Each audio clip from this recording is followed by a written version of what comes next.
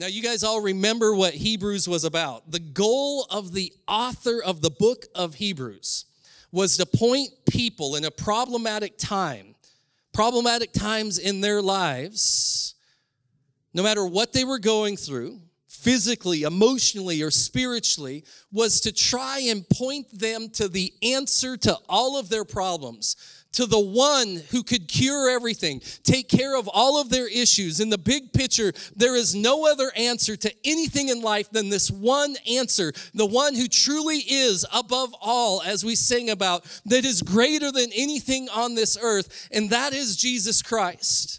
So the author of Hebrews was really trying to get people to say, listen, it's all about Jesus. I don't care what you're going through. It's all about Jesus. I don't care what your problem is. It's all about Jesus. Jesus is the answer no matter what. And so having went through that book where over the last several months we've been pointing people to who Jesus is, to what Jesus accomplished, that he is truly the answer to life, I felt like we should look at an author of a book who would know that Jesus is the answer to life because he knew Jesus like few others. This disciple is mentioned more times than anybody else in the four Gospels, besides Jesus himself.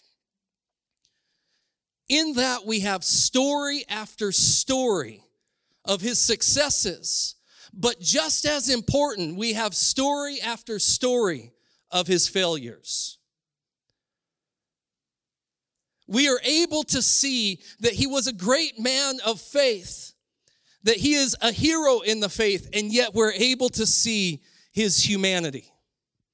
When I look at this disciple, I can connect with him because he's somebody who confessed Jesus, and yet he also denied Jesus.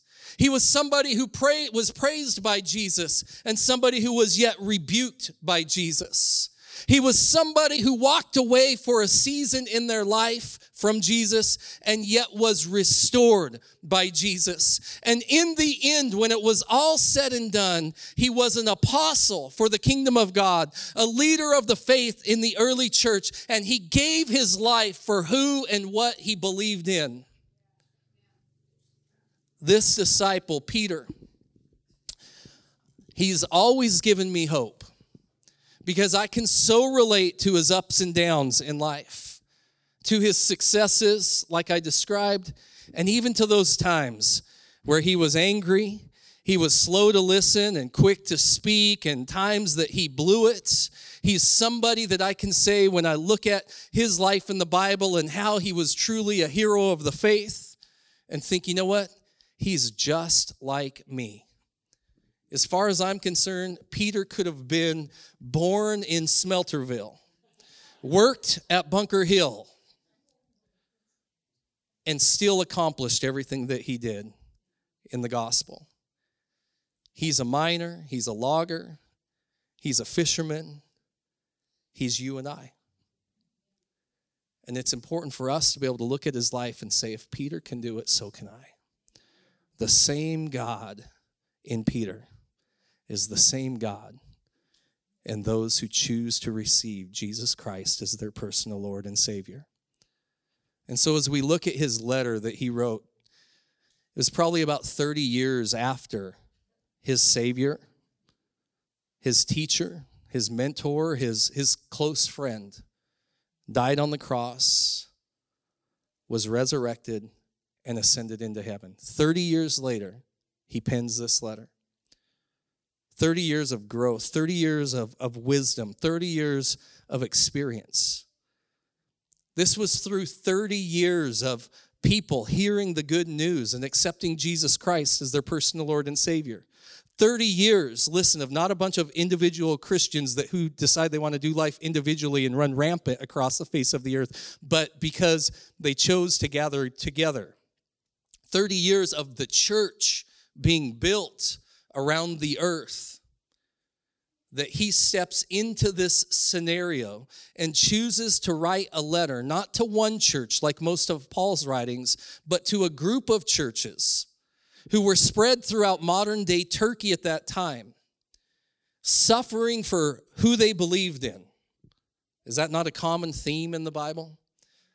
The majority of the letters had to do with the imperfections of the church, Christians, their issues and their sufferings, and pointing them to the one who is their hope. And just like all of Paul's letters, that's exactly what Peter is doing, is he wrote to give them hope. 1 Peter chapter 1, verses 1 through 2. Peter, of course, describes who he is, Peter, an apostle of Jesus Christ.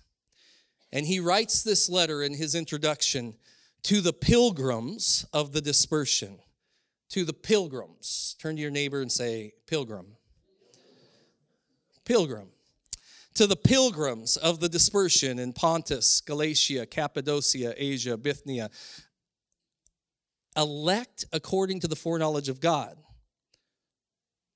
in sanctification of the Spirit, for obedience and sprinkling of the blood of Jesus Christ. Grace to you and peace be multiplied. Now, in his introduction, Peter addresses Christians in a very unusual way. Unlike Paul, who would often have these standard formal addresses, Peter essentially starts off in John Wayne fashion when he's like, howdy, pilgrims. Right? But his using of the term pilgrim, you have to understand, was setting the tone for the remainder of his letter. It was giving the context for everything that he was about to encourage them in. He wanted them to really grasp who they are. And at the base of that, he called them pilgrims. Now, sometimes in your Bible, depending on the translation, that word will be translated as an alien, sojourner, a foreigner. Essentially, the idea of a pilgrim is somebody who is born in one country that now lives in another country.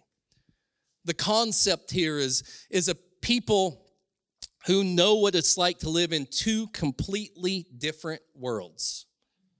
Two completely different worlds.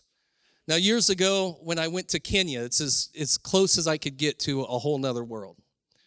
Mind you, everything I say is understandably in the idea that, or in the context that I absolutely loved Kenya, loved the people of Kenya. And so with that, I still want to describe what it was like to go into another world, another country, where no one looked like me. When I looked around, everybody looked different than me. People talked different than me. There's people that thought different than me. And there's people who lived different than me. When we would go around and we would go to each city or different villages, you would see that you were the odd one out. It wasn't hard to tell.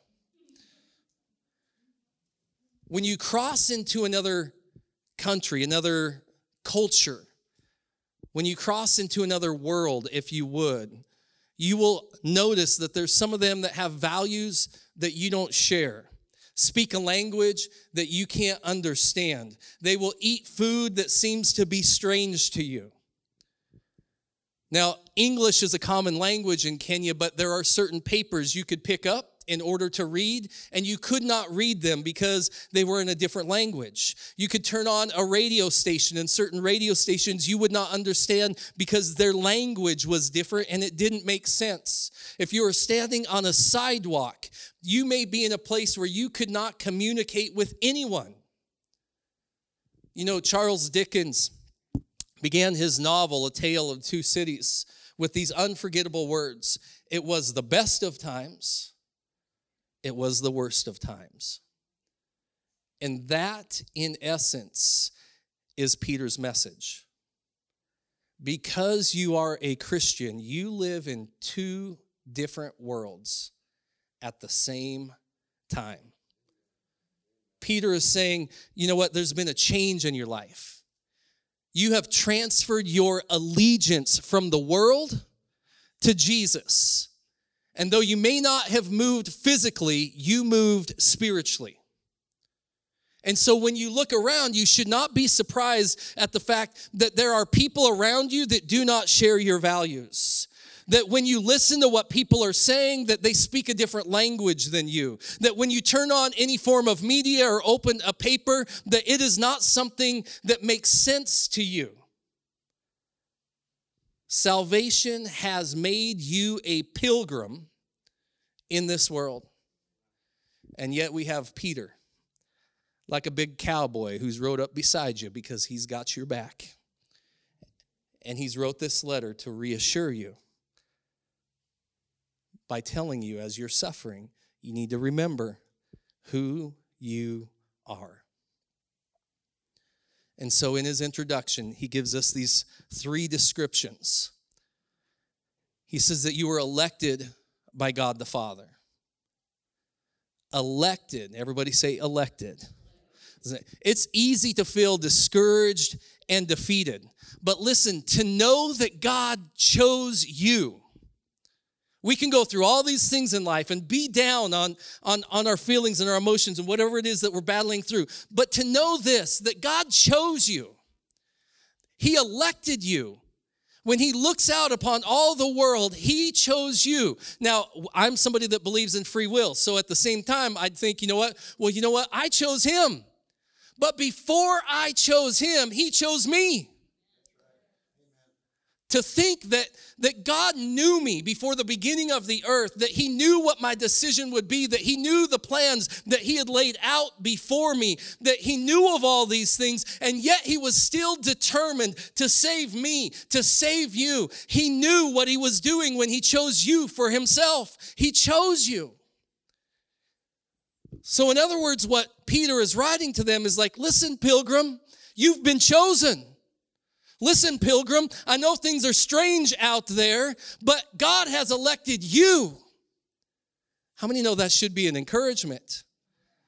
God chose me in this strange and crazy world.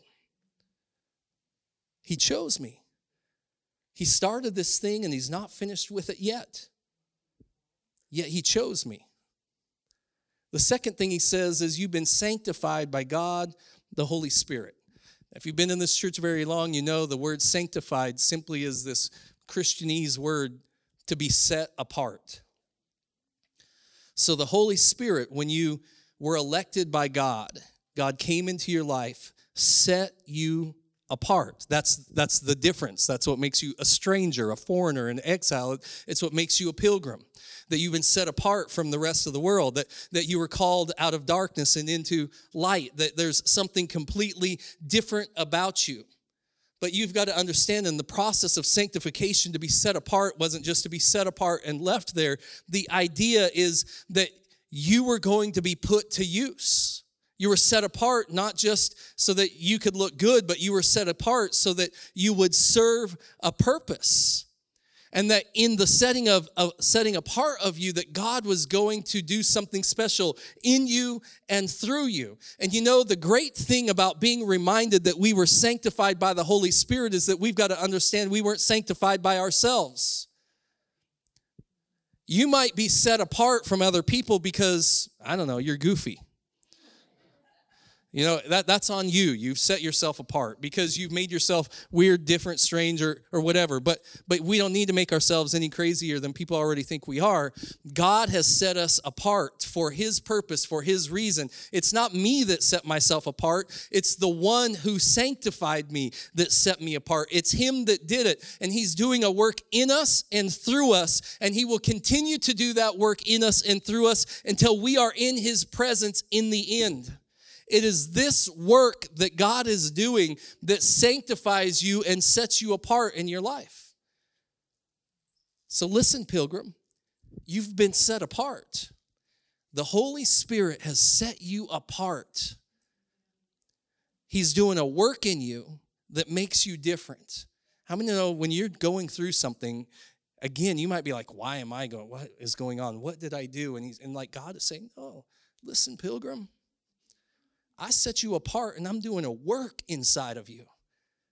All of a sudden you're like, oh, wow, yeah. God's the one that set me apart. God's the one that's doing the work inside of me.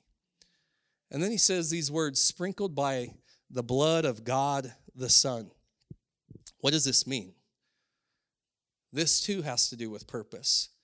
There were only 3 instances in the Bible where blood was sprinkled on people. 3 instances. Number 1 is Exodus chapter 24, verses 5 through 8. It says that the Israelites were sprinkled with blood at the establishment of the Old Covenant at Mount Sinai. The giving of God's word, the giving of what we would call today, in a sense, his law. But really, it was more than just law. It was the giving of relationship and the acceptance of relationship that took place through the sprinkling of blood. You guys get that?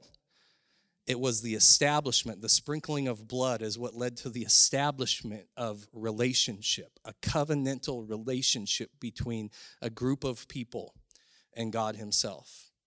There was sprinkling of blood. The second time that we see sprinkling of blood is in Exodus chapter 29, verse 21. This has to do with the ordination of Aaron and his sons. Now, if you don't know who Aaron and his sons were, they were the first formal priests of the people. And so there was sprinkling of blood in order to make a people who had been set apart priests. Priest. The third thing was this. It's in Leviticus 14, 6 through 7. The purification ceremony of a leper. What was a leper? A leper is somebody who had a skin disease. They looked sick. They were sick. People were afraid of them. They were ostracized. They were set apart in a negative way because people didn't want to be around them and didn't want them to be near them because they didn't want to get what they've got. And so they were set outside the camp. People who were shunned.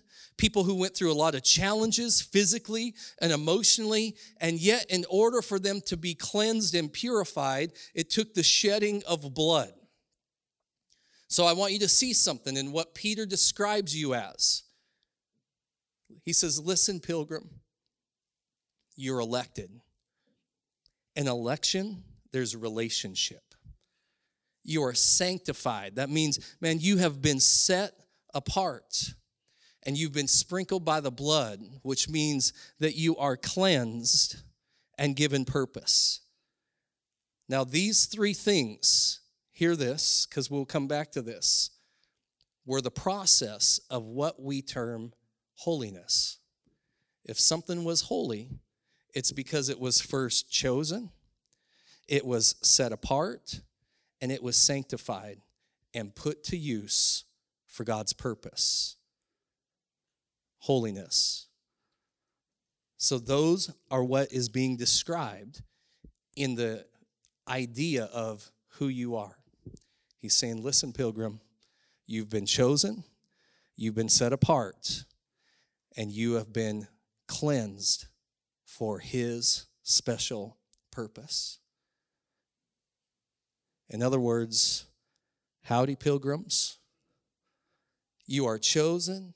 Man, you are a cut above and full of purpose. So in this temporary, crazy world that we're in right now, I want you to remember 2 things. And he gives us 2 things in the remainder of his letter that I want to bring out to you today. Number 1, look forward to coming attractions. Look forward to coming attractions. I don't know what you guys think if you ever go to a movie, but one of my favorite parts of going to the theater is the coming attractions. You know what? Sometimes people want to eliminate those. They try and miss those. When my wife and I go, we go get the popcorn and the soda, and I don't mind sitting in there 15, 20 minutes early just to watch the coming attractions.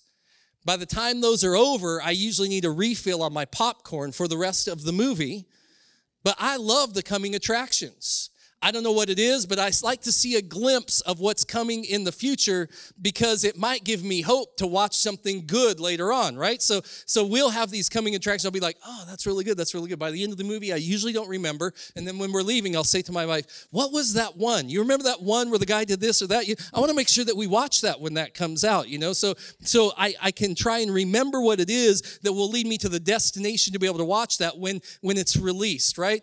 And so this is kind of like like how I function. I don't know why. Last night, my wife and I were sitting on the couch, and it's getting late, and we're watching TV, and she says, you know what, here's the remote. Now, she usually wants to watch some sort of like Home Rebuilders or Flip Flop, whatever those shows are, because they put her to sleep. Cooking Channel, so she can sleep on those kinds of things. And so our DVR wasn't working, and we turned on Netflix, and she goes, well, watch whatever you want. An hour later, she wakes up, and she goes, what are you watching? Oh my gosh, you're still viewing all of the movies that are available? Yeah. Rather than spend 2 hours watching a movie, I'll spend 2 hours viewing just the preview of everything that's on Netflix. I have a little bit of information about every movie that's out there right now. That's all I need to know, right? There's something about the coming attractions that has always grabbed my attention. You know, I typically read the headlines of the news, not usually the articles of the news. You know, there's enough bad stuff out there. I don't really want to get into the details. I'll just see what the headline says. You know what? When some of you may not know this, but there's a chicken war that's going on in this world. Chicken war.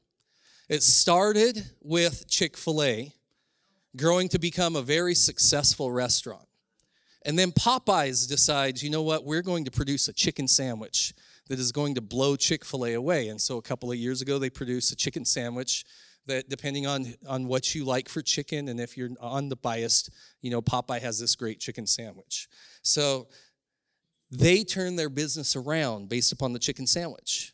Now, every restaurant in America is putting out a basic chicken sandwich. Genius. You don't even have to have lettuce and tomato that goes to waste in your restaurant. Slap a little mayonnaise and pickle under 2 pieces of bread with a chicken patty, and you've got a chicken sandwich that everybody in the world wants right now, and there's a shortage on chicken, right? And so you got all these chicken sandwiches coming out, and I get caught up in the chicken war. So once a week, Daryl and I, we go to get supplies. He gets for Meals on Wheels, and I get them for my coffee stand, and we go to the new restaurant that has the new chicken sandwich whenever there's one that comes out. 3 weeks ago, I read an article that Burger King, I don't even like Burger King, I've ate there like 3 times in my life, is coming out with one of the top 3 chicken sandwiches ever. I'm like, dude, June 3rd, we're at Burger King to try the new chicken sandwich. June 3rd was Thursday. Guess where we were? Burger King to try the new chicken sandwich. I can tell you this, it wasn't in one of the top 3. But I want you to understand, beyond this talk of movies and Netflix and fast food is a point. The coming attraction empowered me to get to a destination on a certain date. It was the coming attraction that I was looking forward to that helped drive me to make sure, no matter what happened, I was at a certain place when it was all said and done. And what Peter tries to do in this letter and in this chapter is give us a preview of coming attractions so that Christians have something to look forward to, something to hold on to, something to anticipate that will help empower them to reach a certain destination at a certain time in life, the return of Jesus, or maybe their end and they go to Jesus. And so you'll see this in 1 Peter chapter 1, verses 3 through 12, the coming attractions. He says, blessed be the God and Father of our Lord Jesus Christ, who according to his abundant mercy, everybody say abundant mercy. You know, this whole thing started with his abundant mercy. If it wasn't for that, we wouldn't even be here today. According to his abundant mercy, he has begotten us again. We were born again to a living hope. A living hope. We're alive and we have hope to continue to look to and hold on to through the resurrection of Jesus Christ from the dead. To an inheritance incorruptible and undefiled that does not fade away, reserved in heaven for you, who are kept by the power of God through faith for salvation, ready to be revealed in the last time. What is Peter saying? We're born again to a living hope, that we should have this eager anticipation of a coming attraction. And what is that coming attraction? It is an eternal inheritance. an eternal inheritance. Like, for all that you could want and desire in this life.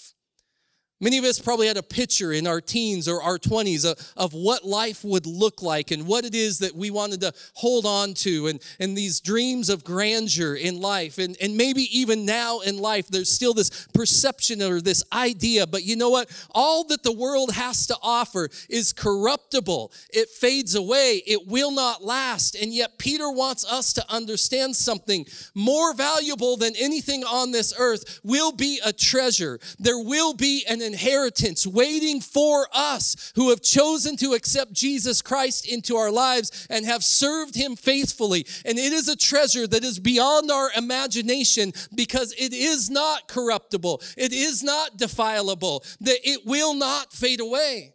He can't describe what it is necessarily in this writing, but he tells us what it's not. Those three things should give us hope. They're not going to lose value because they've become corrupted. They will never be defiled, and it will never just simply fade away over time. Why? Because it is in a reservation for us. It's reserved for you and I. I could give you an idea of some of the things that treasure holds, stored up for us in treasures in heaven. Many people will often think, it's about the mansion that's talked about. But truly, it's about the glory of our God. See, the life of a pilgrim isn't just about avoiding the agonies of hell. It's about experiencing the future glories of heaven. A perfect inheritance. Something to look forward to. In verse 6, he continues. He says, "In this you greatly rejoice, though now for a little while in your life right now," he's saying, life is short. And so for a little while you're here upon this earth, if need be, everybody say if need be. If need be, you've been grieved by various trials. I'm not going to make a sermon out of this aspect of what he's written, but what he is saying, Peter, who walked with Jesus, was called by God and wrote by the unction of the Holy Spirit, would say that, life is short, and if need be, you're going to go through some grieving in life. And you may need that grieving in life. And we don't want to hear that. Like, there's some people who have a different belief in faith that would say, we don't have to go through those things. We don't have to face that. We don't need to grieve. The truth is, there is a blessing to grieving that we don't want to acknowledge. But however far you are in your grieving, however far down you go, the greater you appreciate how high Jesus brings you in life. I don't know if I said that right.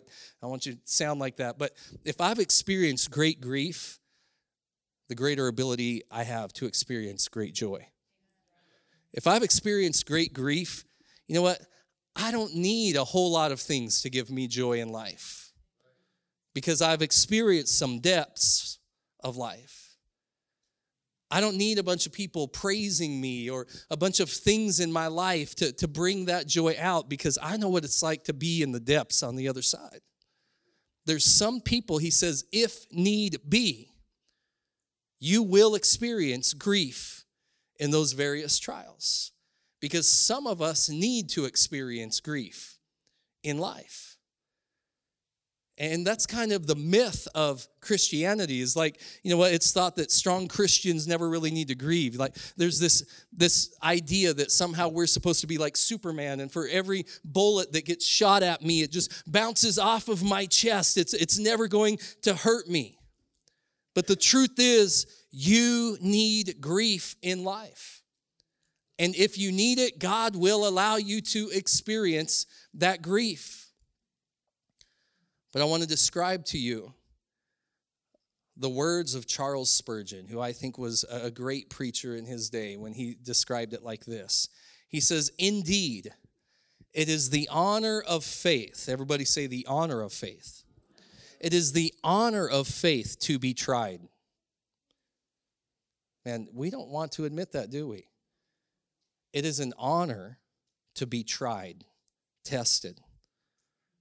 It is the honor of faith to be tried, and here's why. Shall any man say, I have faith, but I've never had to believe under difficulties? Who knows whether thou hast any faith? Shall a man say, I have great faith in God, but I've never had to use it in anything more than the ordinary affairs of life, where I probably could have done without it as well as with it?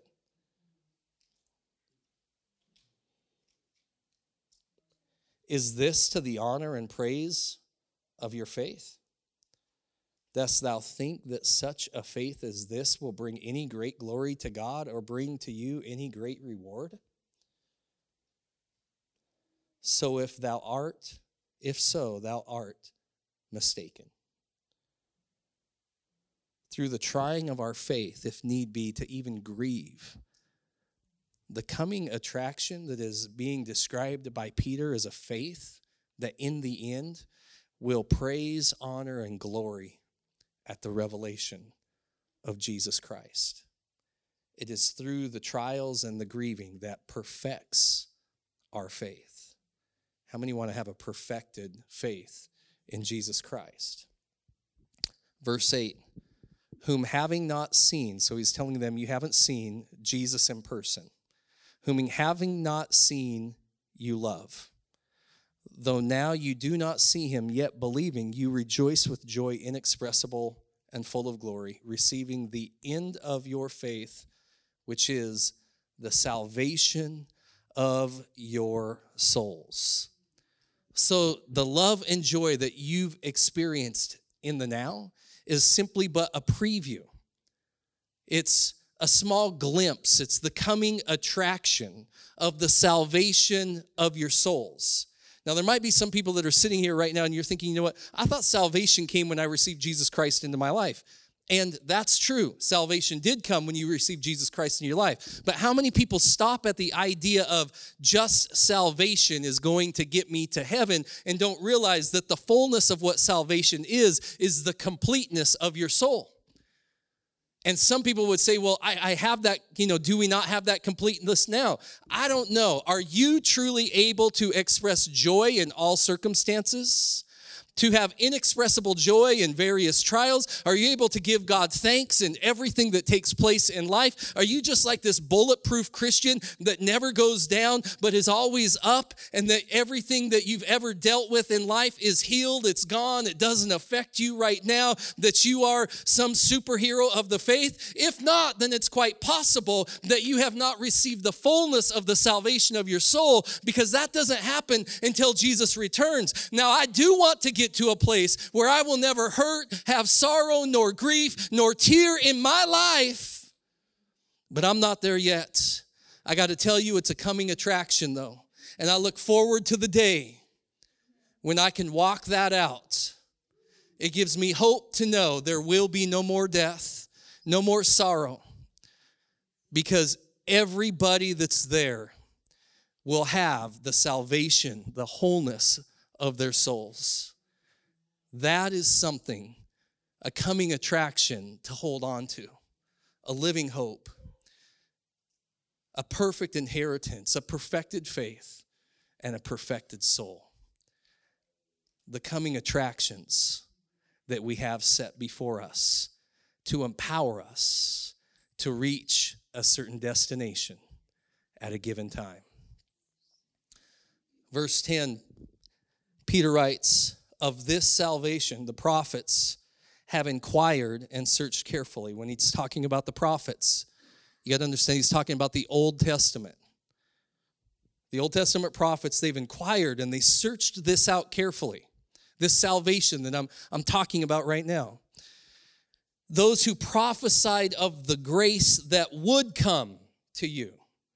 They prophesied of this grace that would be given.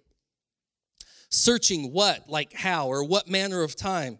The Spirit of Christ who was in them was indicating when he testified beforehand the sufferings of Christ and the glories that would follow. You mean there's glories that would follow? Yeah, there's glories that would follow. The glories that would follow, to them, it was revealed that not to themselves, but to us they were ministering the things which have now been reported to you through those who preach the gospel to you by the Holy Spirit sent from heaven. What's that describing?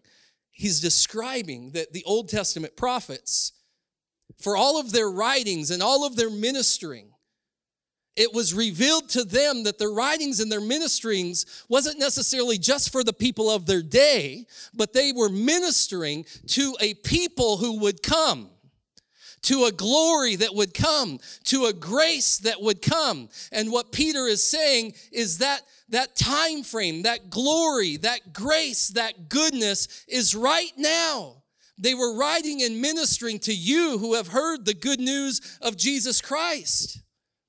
Yeah, we have these indescribable coming attractions that we can hold on to that give us a hope. But we have to understand in the right here, the right now, no matter what it is that we face in life and that we're going through, that it is because of His grace that has come to us, that we have been born again by His abundant mercy, that we have this life available to us. It is something that the Old Testament prophets could only see a preview of. It was a coming attraction to them. They longed to experience the arrival of a Savior. They longed to experience the good news of Jesus Christ. They longed to experience what it would have meant to be a chosen one by grace, a cut above by the Spirit of God, and full of purpose through the blood of Jesus Christ. For them, that was a coming attraction. For you and I, we live in their coming attraction. It is what gave them hope. It's what kept driving them forward. They could not wait to see a day. And we live in that day, in that life right now. Doesn't that say something to us about the way life should be? How joyful we should be in this life? And of course, yes, we haven't reached our best life yet. When Jesus returns, we'll get that. However, we know there will be greater days ahead, but we know that we have the goodness of God available to us right here, right now. His abundant mercy and His forever grace. And should that not be reflected in the way we live our lives? So the second aspect of the life of a pilgrim, number one, look forward to coming attractions. Number two is truly understand your foreign lifestyle, a foreign lifestyle. In verse 13, he says this, therefore gird up the loins of your mind, be sober, and rest your hope fully upon the grace, everybody say grace, that is brought to you at the revelation of Jesus Christ. As obedient children, not conforming yourselves to the former lusts as in your ignorance, but as He who has called you is holy. You also be holy in all your conduct, because it is written, be holy, for I am holy. And if you call on the Father, who without partiality judges according to each one's work, conduct yourselves throughout the time of your stay here in fear. I love how he words that. Conduct yourselves throughout the time of your stay here. How many of you have ever heard, I hope you enjoy your stay here? When is that typically said? When you're just temporarily at a place. In the time that you're here, conduct yourself in fear. Now, not fear, of course, like the enemy wants to give us, but a respect for the Lord. Knowing that you were not redeemed with corruptible things like silver or gold from your aimless conduct received by tradition from your fathers, but with the precious blood of Christ, as of a lamb without blemish and without spot. He indeed was foreordained before the foundation of the world, but was manifest in these last times for you, who through him believe in God, who raised him from the dead and gave him glory, so that your faith and hope are in God. Now, just real quick, I want to take us back to the previous verses for a second for you to really understand this. Your life in Christ right now was a coming attraction to the Old Testament prophets. It is something also that Peter writes the angels desired to look into. Do we even understand how good of a life we have right now? Like, no matter what we're going through in life, no matter what we're facing or what we're feeling, like we are the coming attraction for people in the Old Testament. Not only that, but the angels who are created beings that are in heaven right now, Peter is saying, you know what? What you are living right now is something so great, so grand, that they are peering into it. They're inquisitive. They want to know. They are simply amazed at the redemption of mankind. They cannot believe that you were once this person that was walking away from God, and not of your own accord, but because of the goodness, the grace, and the mercy of God. He has flipped people around to be completely opposite, to move in another direction. And they are peering down and they're like, whoa, wow, I cannot believe. Do you know what that person once did, the life that they once lived, and now how they're serving God, they're loving God, they're growing in relationship with God? The angels in heaven are amazed at what is taking place. They're inquisitive. They want to learn more about this. This is what Peter is describing here. Look at the life, the redemption of mankind right here, right now. But a glimpse to Old Testament people. They wanted what you have available to you. Angels in heaven are like blown away at the life that we have available to us right here, right now. And then add to that when you were redeemed, you were not redeemed with money. You were not redeemed with something from this world that would become corrupted, defiled, or fade away. That you weren't redeemed because, you know what, someone was nice to you and decided they'd go ahead and help you out and bring you. It had nothing to do with you or anybody around you, but that you were redeemed with the precious blood of Jesus Christ. And if he died for us, should we not live for him? Peter wrote, not conforming yourselves to the former lusts, as in your ignorance. Like don't continue to go the way that you went before you knew who Jesus was. Before you knew who Jesus was, you walked in ignorance. Now you've accepted Christ, there should be a difference in your life. You're not dumb anymore. You've got the Spirit of God inside of you. There is another way to go. And so he says, don't be ignorant. But as he who called you is holy, you also be holy in all of your conduct. Because it is written, be holy, for I am holy. Now listen, I don't want us to get this idea, because this is a common misperception, that be holy is just about moral purity. Because it's not. Now, I don't want to say it's not included in the context of be holy, but it's not to just the exclusion of moral purity. There's so much more to it than that. Be holy as he is holy is knowing who you are. Let me put it to you the same way I did at the beginning of this sermon. To be holy as he is holy is to be elect, is to be set apart, and is to be washed by the blood of the Lamb.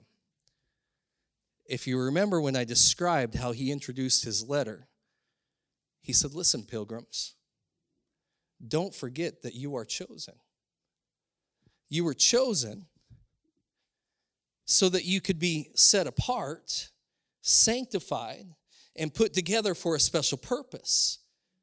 And when you think about the utensils again in the temple, or whatever it was, the table of showbread that would sit inside of the temple, it was just a common table at one time, but then it was chosen. And when it was chosen, it was then set apart. And when it was set apart, there was a purity to it, and it was used for a special purpose, and that was for God's purpose. And that whole process of being chosen, set apart, and cleansed for a special purpose is the whole idea of what it means to be holy. So the utensils were holy. The table was holy. Everything in the temple was holy. So this idea of what it means to be holy as God is holy isn't just about moral purity. It's about understanding the fact that you have been chosen to be set apart in order to be cleansed so that you can serve a special purpose for God. Be holy as he is holy. That's the fullness of holiness.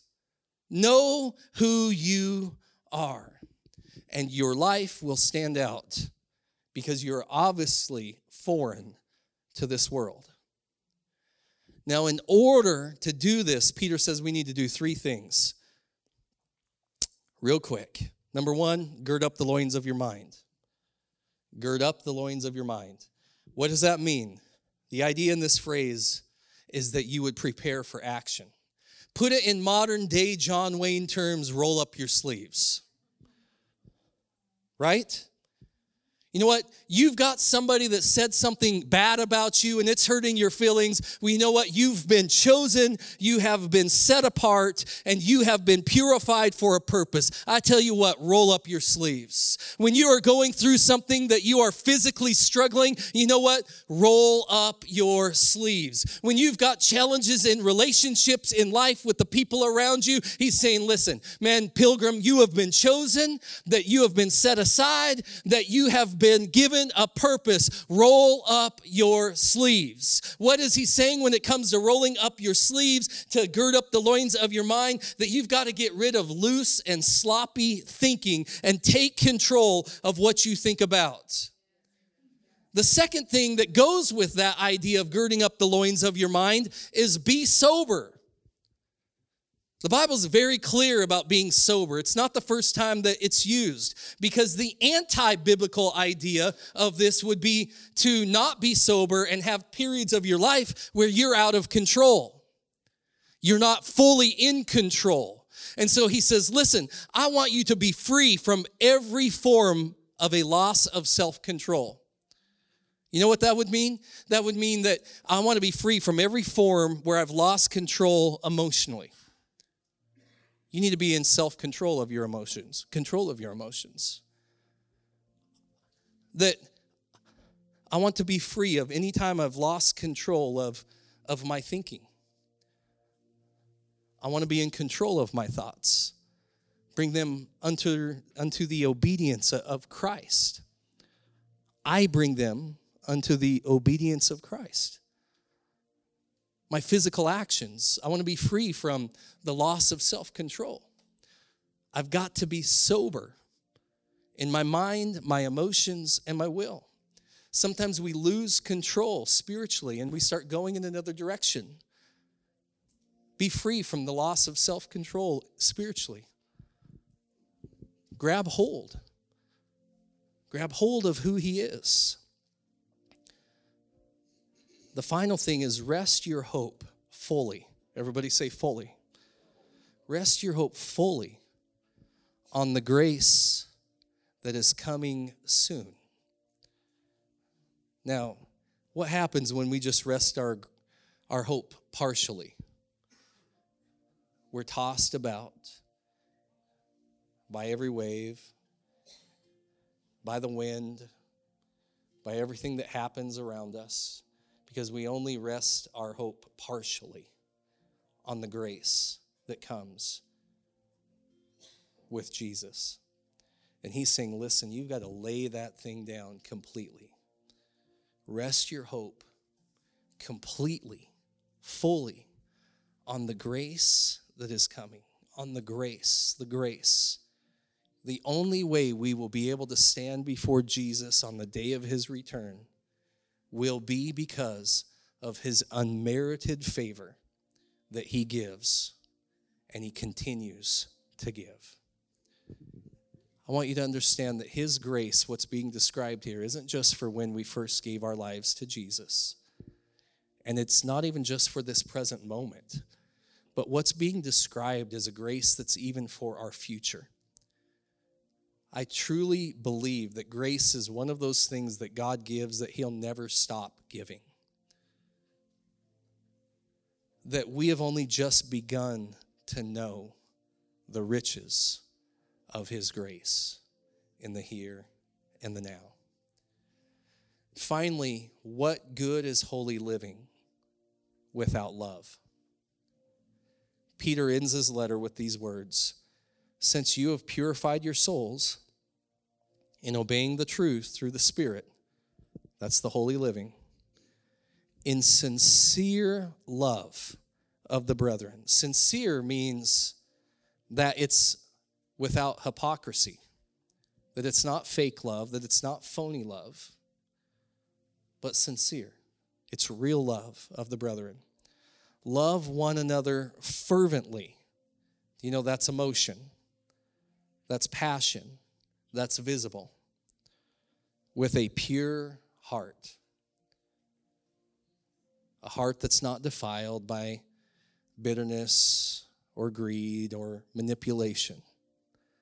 Having been born again. Now wait, so you got to have all these kinds of love, because having been born again, it's not of corruptible seed, but incorruptible, through the word of God, which lives and abides forever.